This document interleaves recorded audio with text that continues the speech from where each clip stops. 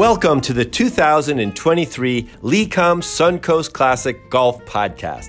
We're talking about this year's Korn Ferry Golf Tournament starting Thursday, April 20th and running through Sunday, April 23rd at Lakewood National Golf Club here in Lakewood Ranch, Florida. I'm your host, Michael Duranko.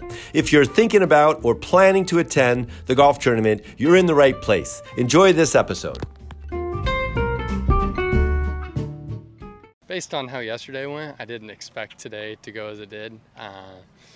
Didn't hit it great, did not putt very well. I was hoping I could just sneak in the cut, and ended up shooting 59. So, I mean, definitely a little bit shocked right now. That's my first one ever, and to do it in competition is pretty insane.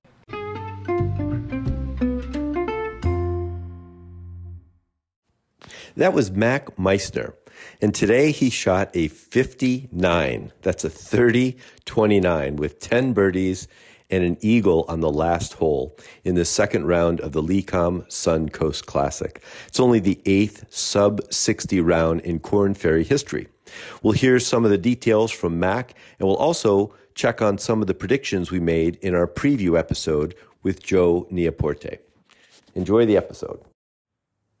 So, Mac, is 59 your personal best, or have you been close to that before? Yeah, I've had a few 61s, a 60, so I've been around there, but I've actually never had a putt for 59. So that was cool to have one on 18 or on 9. It was kind of a tough putt, and I just made a good sized one on 8, and I was like, why not? And it rolled in right in the middle. So that was pretty crazy. I didn't know I was there until I birdied 8. I thought it was a par 72 because there's 4 par 5s, but there's 5 par 3s. So it's a 71, and we're like, 9 was downwind. We're like, might as well go for a 59. We were kind of in between clubs in the fairway, and my caddy looked at me and he goes, "Are we trying to shoot 59 or are we trying to shoot 60?" So I pulled less club and went right at it, and ended up hitting it. It's like 15 feet and making it.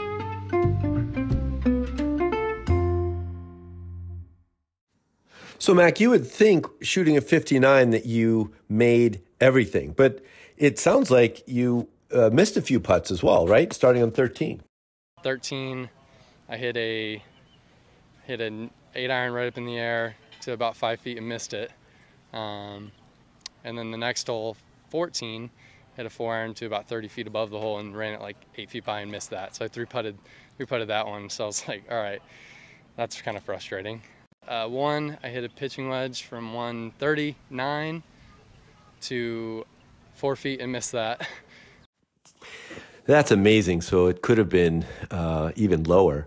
Tell us about the eagle that you had on the last hole. How far out were you? 9 had 205, hit a 6-iron up there, 15 feet past, and made that for 59. There you go. Well, congratulations again on a great round of 59. This is after you still have 2 more rounds to play. What's your thinking going into tomorrow? I think you got to look at the leaderboard. Guys are going low. Kevin's, I think, 4 ahead of me, and I shot 59 today. So you got to go low. You got to keep the pedal down. And yeah, it's definitely gonna be tough to back that up. I think no one really talks about how hard it is to back up good rounds. So tomorrow I'm just gonna focus on my process and commit to every shot and just kind of see how it goes. Yesterday you shot even par 71. Today you shoot 59 and have 10 birdies and an eagle. I mean, how do you compare or think about those 2 rounds? Totally. Yesterday I made 2 birdies. Didn't hit it to a bunch of fringes. Just felt like I was close. Couldn't really get the ball on the right side of the hole, and so I just kind of shot a really average even par round out here. But I mean, that just goes to show you that every day is different. You wake up, you never know what can happen. I'm just super fortunate to be able to do this in a tournament. You're absolutely right. You never know what can happen.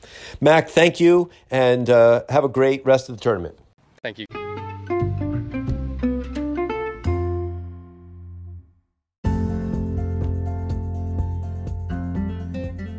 If you're even mildly interested in golf, check out Your Golfer's Almanac, a daily golf history podcast from Golf Tunes. Enjoy 5 minutes or so of bios, birthdays, and other golf milestones. We end every episode with a clever quote. It's the perfect start to your day and the best way to get ready for that golf trivia night at your local pub or club. Find your Golfer's Almanac wherever you get your podcasts. And for an amusing break in your day, check out golftunes.com, a collection of golf cartoons and essays, of course poking fun at golf, golfers, and golf traditions. Find the link to our website in the show notes below and follow us on Facebook and Instagram. Laugh at the agony with Golf Tunes. So after 2 rounds, the leader is Kevin Doherty at 16 under par. He was 9 under today with a 62 to match up or follow up his 63 that he opened with. Also, we previewed Jackson Suber, who is right now at 4th, his 63 first round, and then had a 67 today. Joe also mentioned Andrew Kazan. His 66-65 puts him at 10 under and in a tie for 14th. Pearson Cootie is at 7 under. He opened with a 71 even par and went low today with a 64, which is 7 under par. And then Boo Weekly, we mentioned, Rain, Gibson, and our local favorite, Mike Visaki. They're all at 6 under par and will be around for the weekend. The cut line is at 5 under. And so now we move on to the next 2 rounds of the LECOM Suncoast Classic.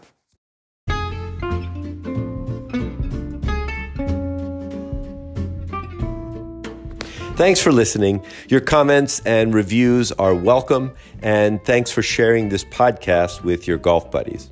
Our next episode will be a wrap-up on Sunday.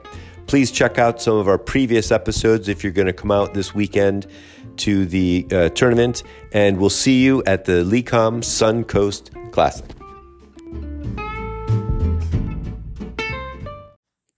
This podcast is a Golf Tunes production. It's written, produced, and narrated by me, Michael Duranko. Special thanks to the teams at LECOM Suncoast Classic and Lakewood National Golf Club. Play fast, repair all the pitch marks you can find, and keep your golf ball in the short grass.